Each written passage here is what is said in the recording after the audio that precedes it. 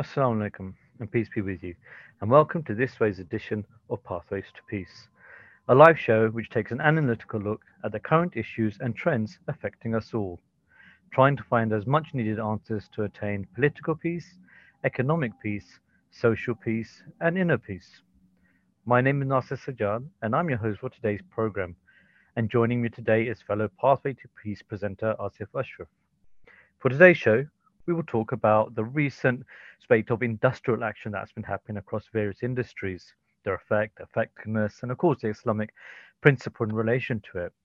We have the well publicized rail strikes, the nurses' strikes, and in the past we've had post office strikes, and we've got more coming up. Teachers' strike, firefighters, junior doctors, more train strikes, London Underground.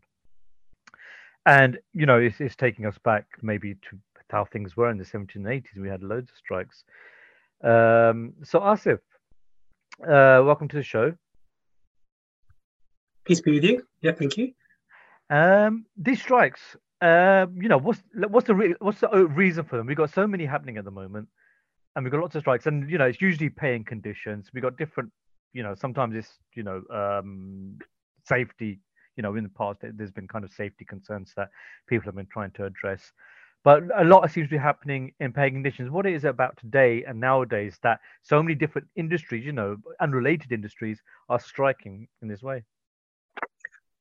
Well, I think it boils back to, if we look at situations over the last, say, 12 to 15 years, in theory, in principle, we haven't had that many strikes through that overall period. The culmination of strikes is coming bottlenecking at the moment in time now in 2020 at the end of December. And you've got to look at the issue over that period of time. I think much of this comes out of the origination of the financial crisis in 2008. Post that particular period of time, there was a lot of issues around getting the economy back together with a period of austerity. Austerity kicked in, and what austerity meant was certainly within the public sector, you had restrictions on pay and pay conditions. You had restrictions in terms of pay improvements as well. So I think there was only literally 1% improvements at best for public sector workers through most of that period of time. And then you culminate that with a slight relaxation and the uncertainty that came with Brexit. Brexit brought its own little problems, as we could say, along the way. The economy was obviously contracted to some extent with Brexit, but predominantly that was masked by the impact of the pandemic. So the pandemic then caused another situation where we had this concept of key workers. So our public sector workers became important key workers. We clapped for them on certain days to encourage them along and show our support for them. And along with that, we had a situation more recently, post, let's say, pandemic lockdown situations. We came across a situation where we had a conflict in Ukraine, and Ukraine was a key component to triggering what is rising fuel costs. And fuel obviously impacts the accessibility of food, the cost of food, cost of actual transportation. Everything seems to have a direct impact on costs related to fuel. And then also we had this issue of fuel scarcity, where there were obviously sanctions on Russia and its provision of fuel and gas. That's caused a huge challenge to people in general. And then also, probably one of the other key drivers to this situation, we've had a growing level of inflation as a result of all of this. We also had more recently, we define as a botched financial budget by a recent government. And from that situation, we've exacerbated the situation with interest rate rise, which basically now gives people's additional pressure on their household expenditure through perhaps rising rents, rising mortgage rates, etc. And the impact on them now is the average worker, the average person who's trying to sort of get by on the breadline, basically, is having higher costs. Basically, of cost of living standards have gone high for them, but their pay has not in any way, shape, or form followed that. And we're not talking about small growth. I mean, inflation essentially is double digit. It has been for many months now. So we are also now, in theory, also in recession.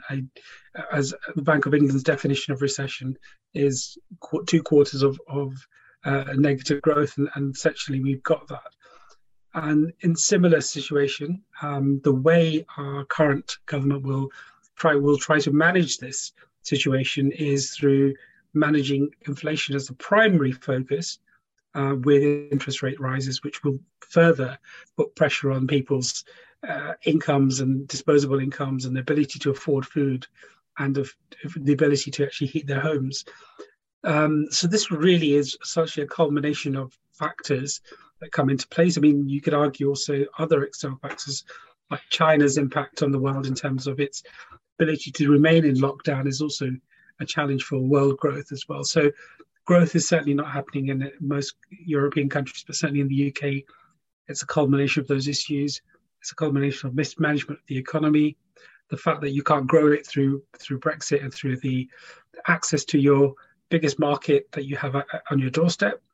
That's been restricted somewhat, and you've got this whole issue of a very cold winter as well that makes things a lot worse.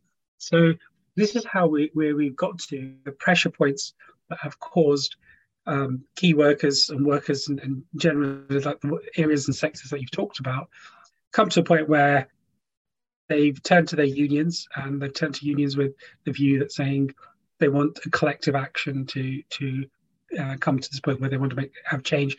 But not all strikes are related to this issue of pay and conditions, etc. There are such actions by the Royal Mail as around literally changing their whole current contract that they have with the government, with sort of the Royal Mail as an entity, and almost that their contract being changed almost into this sort of 0-hour contract scenario where they become almost like an Amazon driver, essentially, with their own vans or maybe their own setup and no sort of guaranteed work or pension which they previously did have. So their contracts are being changed or potentially being changed as a result of and that's why their industrial action is slightly different from some of the others. Whereas in the case of nurses, they haven't had a sensible pay rise for many, many, many years, and they feel they've got to the point where they need to make a change. And currently, obviously, they're explaining how there's almost 40-odd thousand vacancies within the nursing world at the moment. And, you know, that's a reflection of the people leaving that sector in droves. They also complained about how they haven't had the opportunity to have those discussions with their employers as well. So recently, 100,000 nurses left and went on strike. That's a huge amount of people that have gone out of the health sector. And the implications of all of that are quite huge as well. So there's a huge thing that happened. And up to October, we've already lost something like 1.2 million working days in the UK as a result of strikes that have happened in the 5 months up to October, which is a huge amount. It doesn't necessarily show the amount of the level of industrial action that happened in the 70s. You had almost 30-odd million working days that were lost in the 70s and 80s. So that was a huge amount of working days lost in those two particular periods. Both those two particular periods have a big bearing on what's going on today as well, I think. I mean, that period you're talking about, I think they term it the winter of discontent, right? Certainly the ones in the late 70s, 79. Yeah, when we saw the Conservatives come in at that point, right? And you know, it's an interesting comparison, because if you just looking at this article I was looking at The Guardian, it actually, you know, very kindly listed all the strikes that are happening or are going to happen. You know, in December alone, you got rail strikes, RMT, you got the nurses strike, which happened this week, teacher strike. We've got upcoming rail strikes coming on. They've listed about 5 or 6 in December, more than 5 or 6 in December. They've almost defined it as also an advent calendar of strikes, basically. It is, yeah. Every day you open up, you get a new chocolate, you get a new strike, right? it's almost comparable. It's we have got direct comparisons, and I think one of the things it kind of highlights. I mean, aside from the strike action, we can go into the need to strike in a minute, which you've laid out. We know the causes, or we know some of the causes, but that need to strike, people being pushed, by all the conditions that you just mentioned, pay, inflation, government's handling of it. Is this an indication? Is this an indication of where we are in terms of that disparity between, say, those in authority and the worker, the people who are working? Because if I'm just bringing one of the Islamic principles, there's an obligation. Okay, firstly, there's an obligation to have obedience to authority. We know that, and everything we're talking about in terms of strikes, these are kind of legal routes that are being taken. It's not illegal to strike. They are legal routes, but that we do as Muslims have an obedience to authority. Should have obedience to authority, but there should be an obligation to by the authorities to the worker. It goes hand in hand with that.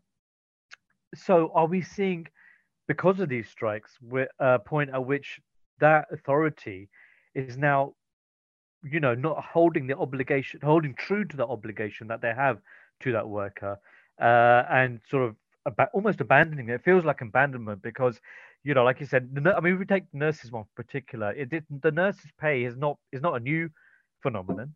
It's something that's come up over years and years and years, and doesn't seem to improve. Hearing stories of nurses having to go to food banks, given the role they play in society, is quite distressing. It's quite upsetting. I'm saying from a personal point of view, people, some people I know who are nurses and who have helped me in the past, to know that they're having to now struggle to help themselves when they help others so much. I don't think these are the kind of people who would want to strike. They have they serve people. Now they're having to be forced in the position to have to stand up to the government. So, we talk about rail strikers as well, but I think that's kind of an important issue. Is what about the authorities' obligation to people like the nurses? I think that's quite clear. I think you've raised a really interesting analogy with the nurses, because of all the workers that you see, it's seldom that you ever hear of nurses striking. It's kind of I don't think maybe on one occasion I in my lifetime think of a time when nurses have opted to strike, and even that at a relatively small scale. So my kind of view of it is, when it's got to that point when nurses have to strike, you really got to a point where things aren't good for, there is something more wrong in the system than just somebody's pay not being good, or people being greedy with pay. It's obviously not that, because obviously if you go into the nursing profession, you tend to think people go into that profession with a sense of a duty and care, and a kind of a sense of decency towards other human beings. Right. And pay isn't necessarily the most important thing to a person who is in the care profession. It's important, but it's, generally speaking, you can earn more money doing other things, right? Yeah. So they got that duty of care that you mentioned, which is exactly right. So when you bring somebody of that kind of background to a point of striking, then something is wrong in that scenario, and then you have to then look at the situation: is there a lack of care and responsibility from the government or the employers of this instance in this to act accordingly? And one of the arguments that the government will obviously use is saying that they've got a set allocation of resources, and if they increase the amount that they give, then they have to take it from somewhere else. So it's basically saying there's only one size of cake, and you're gonna take a slice from somewhere else. It could be costs on hospitals or on other infrastructure. It could be costs on other materials and resources that are used within the NHS.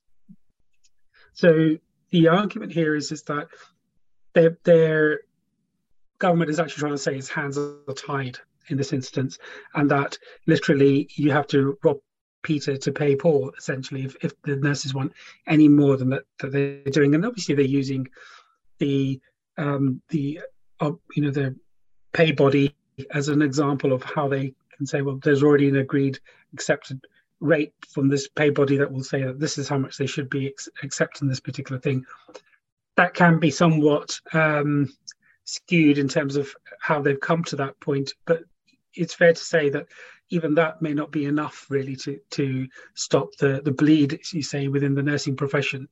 And we come to that point, and it's not just a case of the establishment not responding to workers.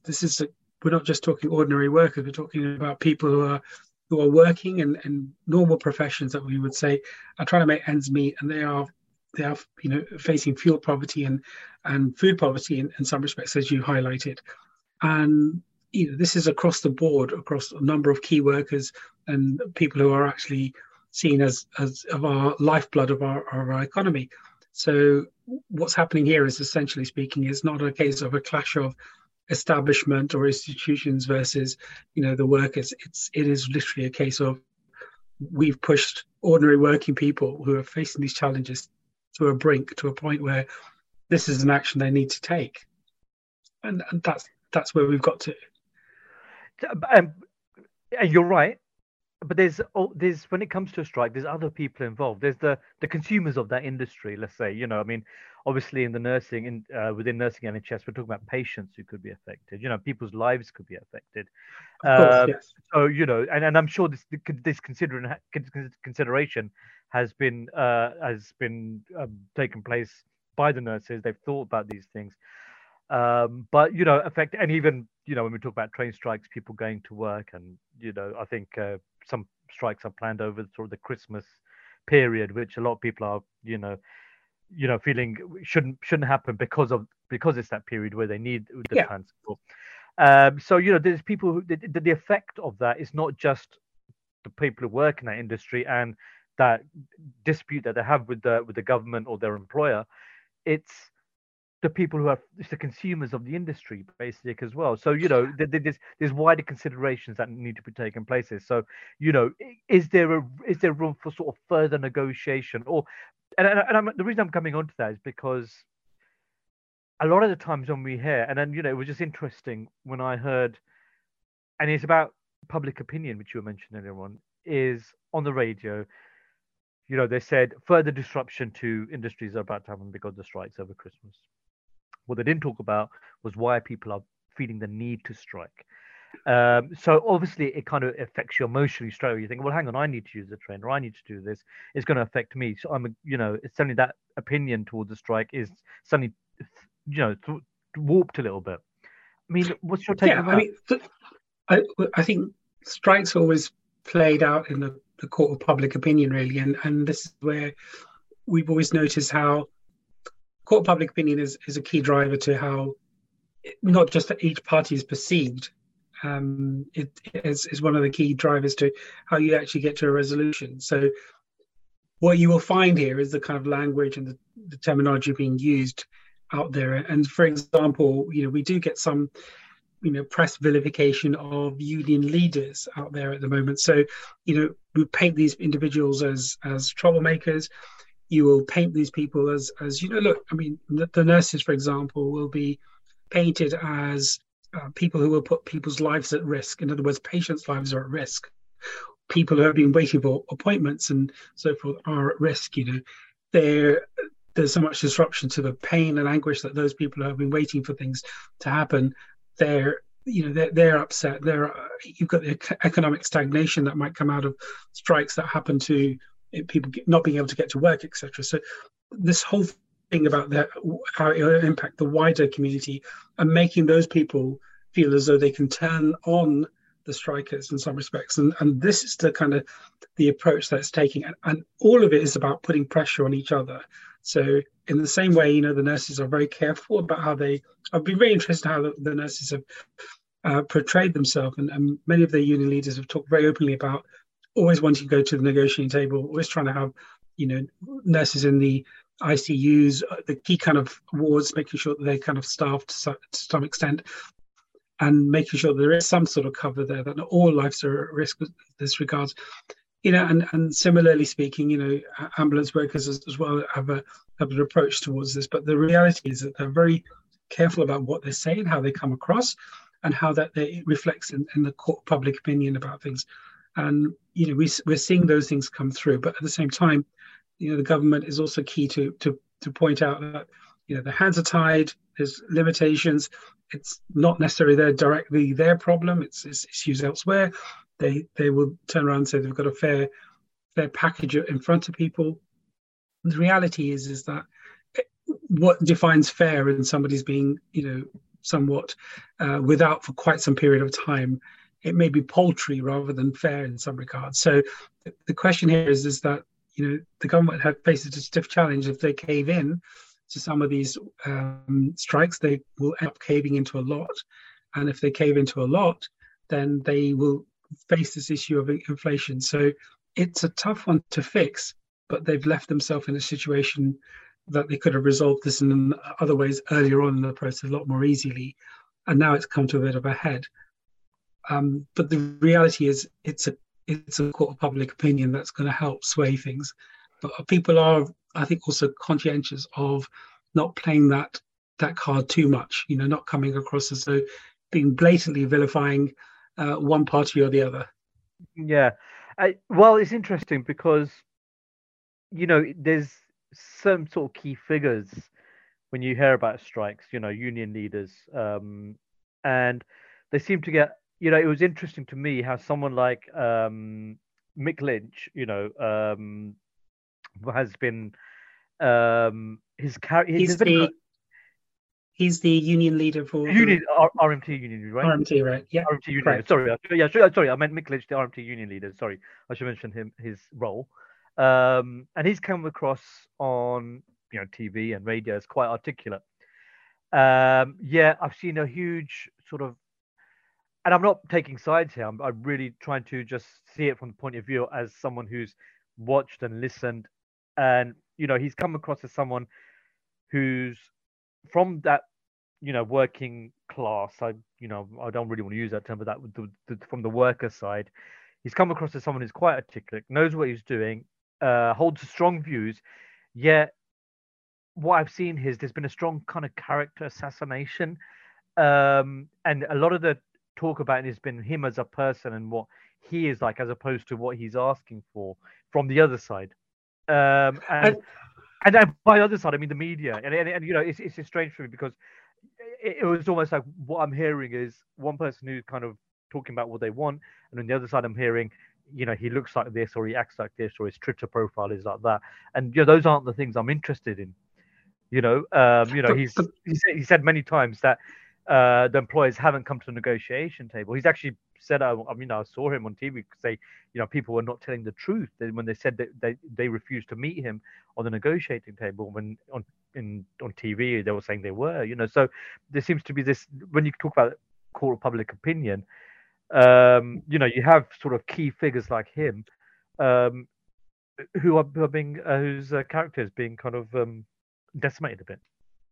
I agree with you on that side, but I think this is where the issues of the 80s and the miners' strike particularly looms over any of the strikes at the moment. And one of the things there is that in the 80s we had another union leader called Arthur Scargill, who went through this point of being a very powerful union leader to being completely crushed through a long drawn out process of the miners' strikes in the 80s. And obviously the legacy of that still exists, and much of way people are portraying themselves are conscientious of how they come across.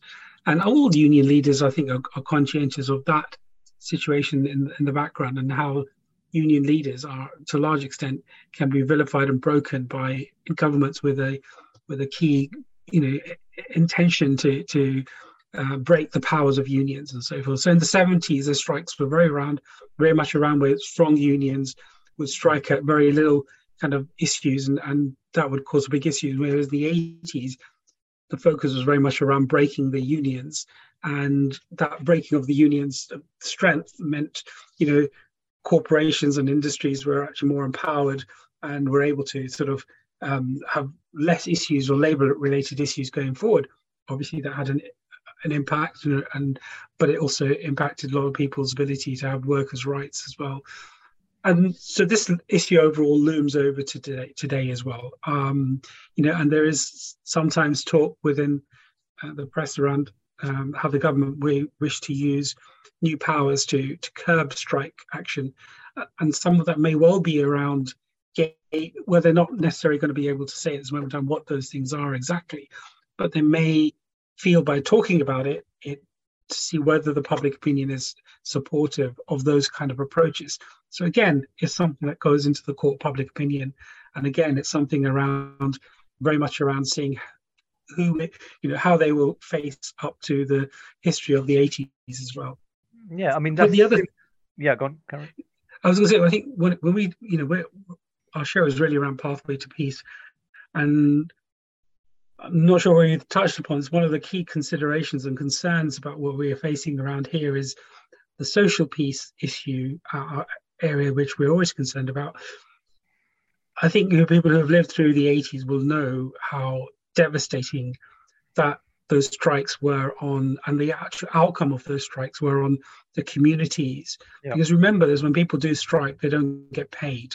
Right. They're somewhat supported a little bit by the unions, but in reality, those communities, and certainly those communities were coal mining communities, were devastated by the outcome of those. And those strikes deliberately resulted in, confrontation between police and protesters and picket line workers, and some of those were deliberately caused. And that was deliberately there to make strikers, look like they were protesting or rebellious, and that's not necessarily always the case. So those breaking of those communities, the breaking of the unions, and the impact that had on societies created both a north-south divide issue, distrust of the establishment and the government. It was a horrible time, I think, and the fact that the government won in that instance there may have felt that it was some sort of victory, but in reality, it did crush whole communities in the UK. And that's something which we need to be concerned about today, because these strikes, if they don't achieve anything or they don't get a resolution, then a strike leads on to other actions, and there can other consequences of those actions. And that's really what our biggest concern should be around. So, I mean, yes, it's interesting because, and you're right, you're absolutely right, because instead of dealing with the strikes, I've been hearing about tougher new laws that are coming in place that will make certain strike. I don't know what those laws. I keep hearing about tougher new laws, but I don't know what the actual law is going to be to make strikes illegal, maybe, or certain strikes illegal, or there'll be certain legalities around it. But I don't know what that is yet. I haven't seen it outlined as to what that actually means. We're just hearing that there'll be tougher new laws. So instead of dealing with the issues that are causing people to strike, it seems they're giving them the inability to strike, which will make it illegal, and then they're in a tough place then because they'll be acting illegally, and it could take again. I think once that happens, aren't we going back to that back to the 80s when it then again affect communities or affect people? Maybe when we talk about nursing or rail workers, we're not talking about certain communities. Now we're talking lots of people across lots of different communities being affected if they lose their jobs, they lose their right to actually speak when there's something that's that needs to be spoken about, or when they need a collective voice, because the worry is that suddenly the union will lose strength and they won't have, as an individual, a worker may not have much strength when they're employed, but as part of a union, at least then they got a voice. And if laws come, brought in against them and then they're forced out illegally, it's almost hard to see the government's position on this. Whereas, as Muslims, we're obedient to the law, we're obedient to the government of the country we're in. We obey the local laws. We have to do that. But if it's made tougher and tougher for people who then are not Muslims, they're going to go down that route of doing something illegal, right? Well, yeah. I mean, you force people to make tough decisions, don't you? In some respects, and that can happen. That can be a situation where, what will people be forced to do if They can't pay their bills. They're in debt. Their only hope is a union to help get them a pay rise and get them out of their predicament. And that's going to be a tough choice for people to make, right? But hopefully we don't get to that situation. But we always talk about pushing people to those limits, but the reality is the employers or the government in certain cases, in this cases, have an obligation to ensure that people don't get to that situation. And it's really around those obligations, the failings of government and employers. If people are pushed to strikes, our aspect is really about demonstrating the failings of those employers to not live up to their obligations to workers. One of the interesting hadith of the Holy Prophet that always comes to mind is that you should. The Holy Prophet advocated, you should pay your worker what you owe them even before their sweat dries, right? So that's an interesting statement in terms of this idea of, not that you pay them what you've agreed, and you pay them in a manner which is on time and quickly. So you do not put them in any hardship or any difficulty in waiting or having to even ask for something that comes through. So, what? One of the things we look at when we're Muslims is about, the treatment of workers is really important, and some of this also comes from how Islam. We talk about, if you look at the slave trade or the Islam's attitude to slavery is a very interesting analogy, because Islam very much removed slavery from Arabia as a result of its approach to slavery without necessarily causing a civil war or any civil uprising as a result of it. And its approach was interesting in the sense that even though it outwardly did not say slavery was illegal, what it did was actually made the conditions for a Muslim to have a slave such that it was, you had to have parity between you and your slave. What you wore, what you ate, where you slept, the conditions you kept somebody in as a slave was almost on parity. But it also said to free a slave was noble and great gesture. So people were inclined to free slaves for the nobility and for the benefit it would give them from that point of view of feeling as though they were responsible and acting in an Islamic way. But that same approach about how you treated them also went to workers and servants that you may employ under you. So what you eat, what you dress, how you behave, what you have, what is good for you should be good for your workers kind of approach. That kind of idea of not having a double standards between you and your employees was one of the key things there. And that is testament to how an Islamic approach towards treatment of employees is very important.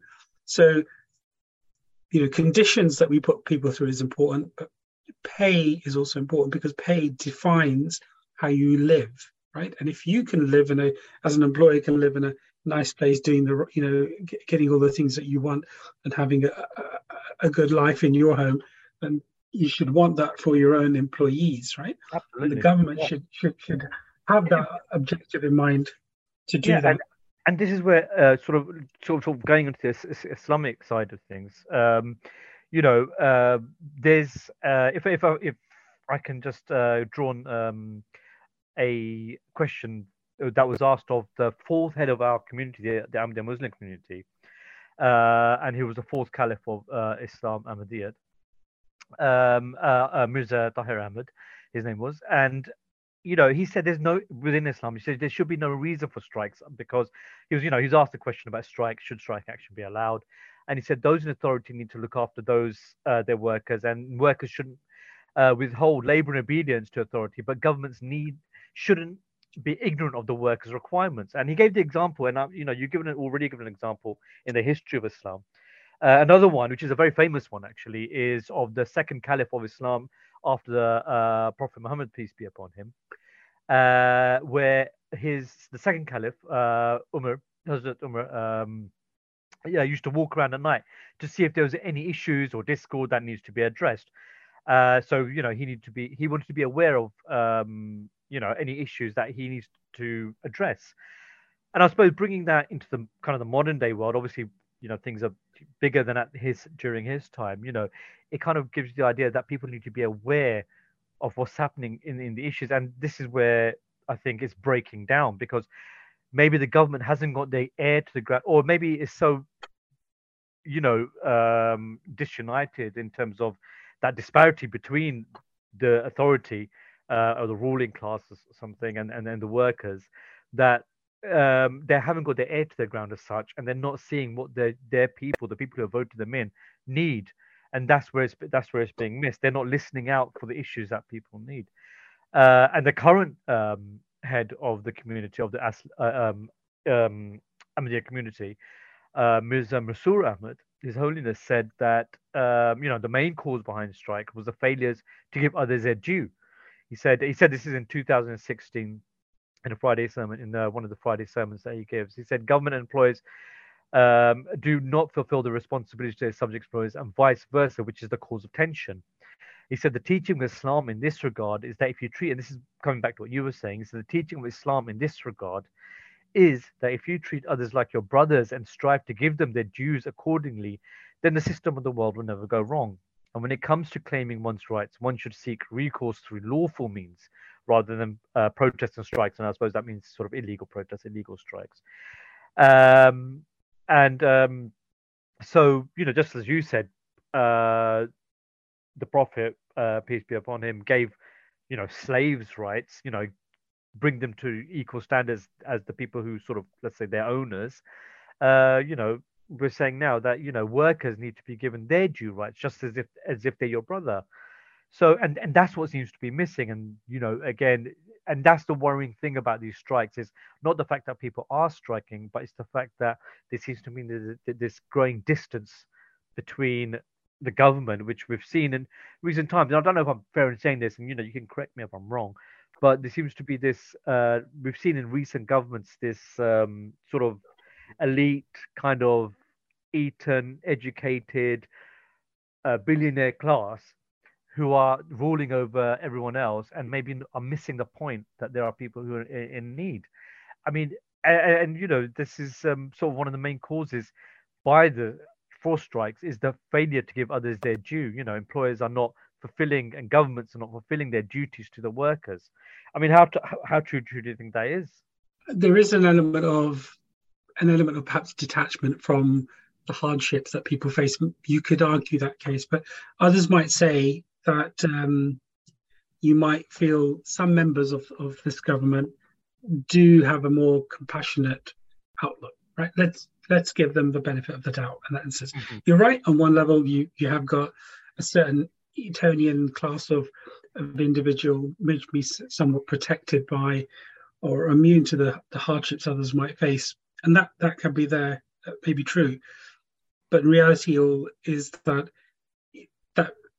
not always the language is what it used to be, in a kind of derogatory way of looking down at workers. That sometimes they might opt to push the line a little bit. Yep. But that's what would be one of the key drivers and indicators of making people who are in those professions feed the meaning of them in terms of what they might want to do. I mean, one of the challenges that one particular MP may have sort of suggested recently is that to increase the number of ability for patients to have the hospital stays, that they could increase the number of beds in hospitals. And reality is that it sounds like one particular MP mentioned this point, but reality is that obviously that's a very naive point, considering the fact that there are already situations where people in hospitals are on trolleys in corridors and so forth. That's the sort of state of affairs that our health services got to at some point. So it's about having the space for those beds and having the people to staff it and man it. And because a bed is not a bed without all of the equipment and the support that goes with it. So the reality is that some of our leaders are detached. Some of them are probably more in tune than we give them credit for. The harsh reality is, I would say, giving them a favor in this regard, they've got a hard act to do in terms of managing the challenges of the economy currently, along with the requirements and needs of the workers that they have to be responsible for. They perhaps always need to be open to negotiation. I think one of the key drivers on this one is remaining in a constant dialogue with workers to actually get to a resolution, even if that's one of the hard parts of it. There is elements where, sometimes there's talk of negotiations that haven't been accepted or open to negotiation. Nurses have always complained about a lack of negotiation or opportunities to negotiate their pay. I think this is one of the key drivers to succeeding, is making sure the channels of communications are open and are respectful in this regards as well. So that will be one of the key drivers to helping resolve it. The idea that they may look at changing, looking at efficiencies along the way, which is typically what governments always push down, the idea that efficiencies need to come in response to pay increases. So sometimes that might be one of the drivers to getting to where they want to be, but that could risk other aspects of things in terms of people's safety, etc., and performance levels, etc. So there are things to be weighed up in this regards. But certainly one of the other areas that they could look at doing and improving on is, being very open with the idea that maybe there needs to be a tax increase to fulfill the needs of those individuals. So you can increase the resources through taxation, but the issue will always be that that's not a very politically friendly approach to do at this moment in time. So there's always going to be other areas where they have concerns and considerations on. There could be areas of improving tax loopholes as well. So in other words, restricting people who are here on non-dom statuses to pay full tax, etc. There could be areas like that. So who knows? But those are the options that could be open to governments to look at. But it will take quite a lot of guts to make changes to what they previously have already decided not to do. So, I suppose what you're saying in effect, there may need to be some kind of strong arm tactics to resolve the situation, because obviously when it comes to strikes, arbitration is obviously key. One of the things, being able to sit down and negotiate, and having that kind of level of discussion is key. But it may be that, we've spoken a lot about the needs of sort of the government over the worker, but what you're saying is maybe there needs to be some, in order for it to work, there would have to be some strong action taken by the government, by the authority, which the workers will have to accept. Like you're saying, if there's new tax laws, if tax has to be raised, if there's things that could affect us, there may need to be that kind of strong arm tactics just to overcome these problems, I guess. So one of the things I think I also wanted to cover was, again, that's very different, or the similarities between the 70s and 80s and now, is that after that we had a lot of new laws come in, European laws come in, which protected workers' rights, protected human rights, that kind of thing. And now we're losing that as a result of Brexit. In any way, is that a cause? Does that give governments more power to then take away workers' rights? Are we now facing a situation, these strikes are coming in because of, decisions that have been made by us, the worker themselves? We voted for Brexit. We voted this government in. Okay, we knew, we did it with, we know what they were, they've given us their policies, they've told us what it's about. We've gone in there with our eyes wide open. We know who we're voting for. In a way, are strikes necessary? Because now, if we don't like it, if the government has gone back on a promise, say, if now we're not happy with the situation, we'd say Brexit or whatever, we can always go back and vote them out, right? Let's not strike. I mean, striking almost seems, a dangerous game to play, because a lot of people could lose out, a lot of people could get affected. It's not desirable, I guess, really, by anyone. It's like I said, people are pushed it. Even the people who are striking probably don't want to. Like you said, they're not getting paid. But are we in a way ourselves to blame? And I'm just kind of throwing that out there, because we voted for certain things to happen that have now led us to the situation. We voted this government. We can't now just say, oh, the government's not listening to us. And they won by a big margin. Remember, in the last general election, it was huge. But is the power within us now to go down that route, say the democratic route, to vote them out if needed? If they're not listening to us, if we're saying the government is not listening to us, well, let's use that at the next election, say, rather than destroy people's lives. Yeah, going back to the point that you made about EU laws, I don't think those laws have. I mean, certainly you could argue that they've come in and improve things for workers, but you could also argue that sometimes being part of the EU wasn't one of the preferences of the trade unions, even because of other aspects that relate to that. So the key kind of the key kind of thing around this one here is that those laws haven't gone. This may be a reason to replace those laws because, this government or this Brexit biased government will, and I don't mean that in a necessarily derogatory term, I'm just defining them because of their support for Brexit, will perhaps use use these strikes to enable new laws that replace the existing EU laws. Remember, we haven't. We've absorbed those laws into our own laws. They're not just EU laws, they're kind of our laws until we replace them with new laws. Essentially speaking, we haven't sort of, ripped it all up and started again. There'll be laws that we've just adopted them in order to later on replace them as laws go. So as it stands, we may have a situation where, we can use examples of how workers behave or strikes behave in this situation, this current time. If they're seen publicly quite negative or disruptive, then there's more chance that a new law could come into place to, reduce even further rights for strikes to happen, restrict even more chance for people to have another avenue to express their dissatisfaction with their conditions and pay, etc. So we could go down the route where it could be an excuse for worse things or worse laws to come for workers, right? That's one of the ways of looking at it. And I think your other kind of point is, are we to blame? No, I don't think so, because I think,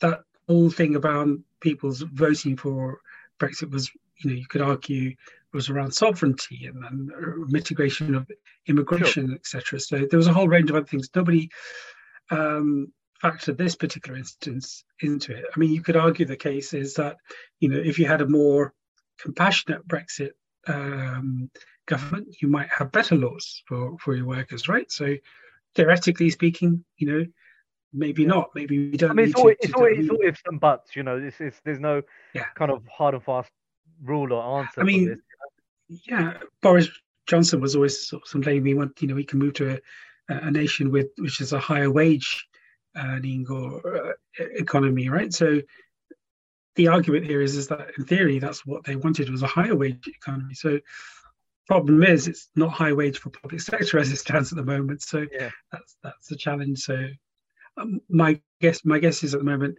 don't think we're really to blame for this situation happening. It's more around culmination of all of the factors that have inhibited our economy and the standard of living that have caused these issues that we outlined quite early on in the show. Yeah, I suppose it coming out as we're approaching sort of the end of the show now. One of the sort of key things I suppose we want to take away from this is that there's obligations on both sides, I guess. Just to kind of keep it fair. There's the obligation of the worker to to ensure that they stay in work and they continue their labor, and to their employer, and obedience to the law we know is within Islam is key. But there's a nice quote I like from the book The Economic System of Islam by the second Khalifa of the Ahmadiyya community. His name was Mirza Bashiruddin Mahmud Ahmad. And he said, and he actually was talking about the rights of the rich over the poor. But we could use it here as well, where it said the real solution to the problem is that in accordance with the Islamic teaching, the rights of the poor should be safeguarded. So there is that obligation by people to ensure that the worker or the people who are poorer need to be protected, and that the hopes and aspirations of people should be fostered. So let's do what we can to help them, however much we can help them, and no one should be suffering. And it was just a nice quote I wanted to kind of finish on. But other than But that, yeah, go on. I generally think, I mean, that that idea of the hopes and aspirations of people to be sort of protected. I think the right phrase you used on that one, but that sounds as though it's going above and beyond just meeting their general conditions of shelter and food and whatever those basic. Yeah, I mean, it was about rich and poor rather than worker, and that I used there. So yeah, but that argument here is also the case. The point I'd like to certainly make in this instance is that it's if there's a will, there's certainly a way here, right? And if we want a government that wants to look at achieving those things, they can do it. There's methods for them to do it. Maybe some hard, bitter pills for them to swallow to do it, but they can do it if they wish to do it. And this will be one of the challenges when you say, when we vote out, or somebody chooses to vote out this government because of its inability to deal with this economic crisis or workers' crisis, whatever. The challenge will also be on those who are taking over from this particular government, and whoever does, or even if it's the same government, the challenge will be is how you address the challenges of workers into the next government as well. That will always be there, and I think it's going to be a real challenge for whoever takes over, because of the strict issues that we have to actually adhere to manage an economy going forward. Thanks very much, Asif, for joining this show as we come to the end, and sharing your opinion. You can continue this on Twitter on at Voice of Islam, and also you can catch up on the show later on during the week or on SoundCloud. Thank you very much, Asif, and look forward to talking to you on next show. Peace be upon you. Peace be with you.